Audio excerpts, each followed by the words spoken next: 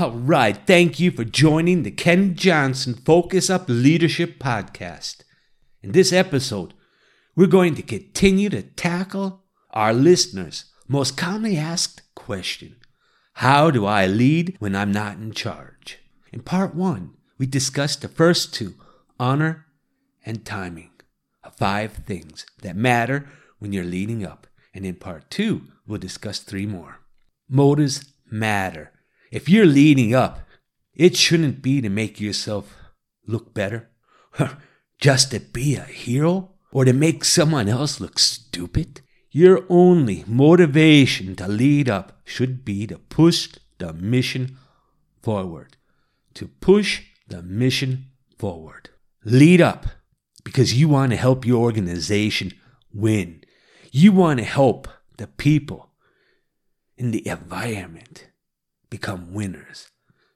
So don't just point out problems, bring solutions. Your supervisor would rather hear someone who has potential solutions than hear about problems.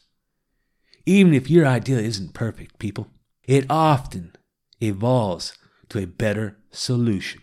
If you have only a critical spirit, you'll never have upward influence with anyone. There is a massive difference between thinking critically and being critical. And always remember, initiative matters.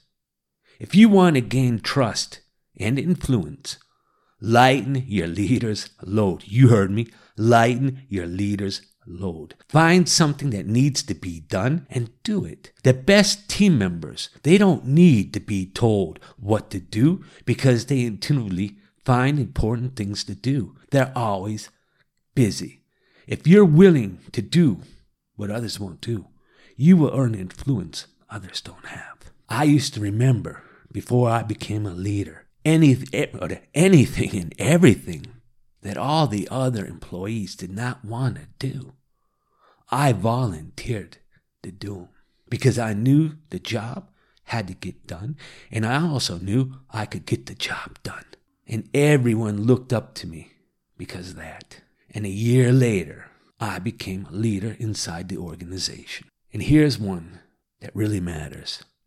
Truth matters in and at whatever you do. If you're a yes man, you will lose credibility within your surroundings. Truth always trumps flattery. The more successful you become, the more difficult it is to find people who would tell you the truth. Those who care enough to tell you the truth are incredibly valuable. I had people on my team who looked up at me, even though sometimes it hurt in what I said, because I was telling the truth and what they need to do to get better, because they wanted to become better. And at the end, they would thank me. And I would say, thank you for giving me the opportunity to help you. If you are the point leader, you must do everything you can to give opportunities for others within your organization to lead up. I was reading a book a little while ago that was written by Jocko Willink, a Navy SEAL leader. And he gets into that a lot. Lead up. You have to let your people in your team lead up, even when it hurts the ego. Never penalize them for telling the truth. Instead, give them public credit for bringing good ideas into the game and taking initiative and putting the organization and team first. Let go and let others help raise the ceiling of your organization, building a stronger foundation. Saying you don't care what your team thinks is unacceptable. If you say you don't care what your team thinks, either you have the wrong people or you are the wrong leader. And I would probably say you are the wrong leader. Change the people around you or change your mindset. Now, I don't want you to get this wrong. You cannot change people, and people cannot change you, but you can influence people, and people can influence you. You are the only one who can change your mindset. Other people are the ones who can change their mindset. Otherwise, you can only influence it. And remember, you don't have to know it all to be a great leader. Just be yourself.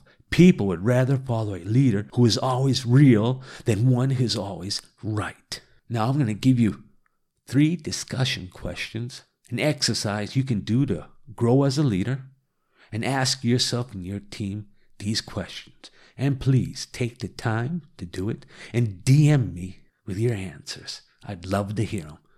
And don't forget, why do you believe in what you believe? The first question is, what is the best idea you have to make your organization better? Now, put it on paper. Work on focusing your idea into one sentence, not a big story. Question number 2, how can you lighten your leader's load? Think about it. Question number 3, if you are the point leader, what can you do to give others significant and consistent opportunities to influence you?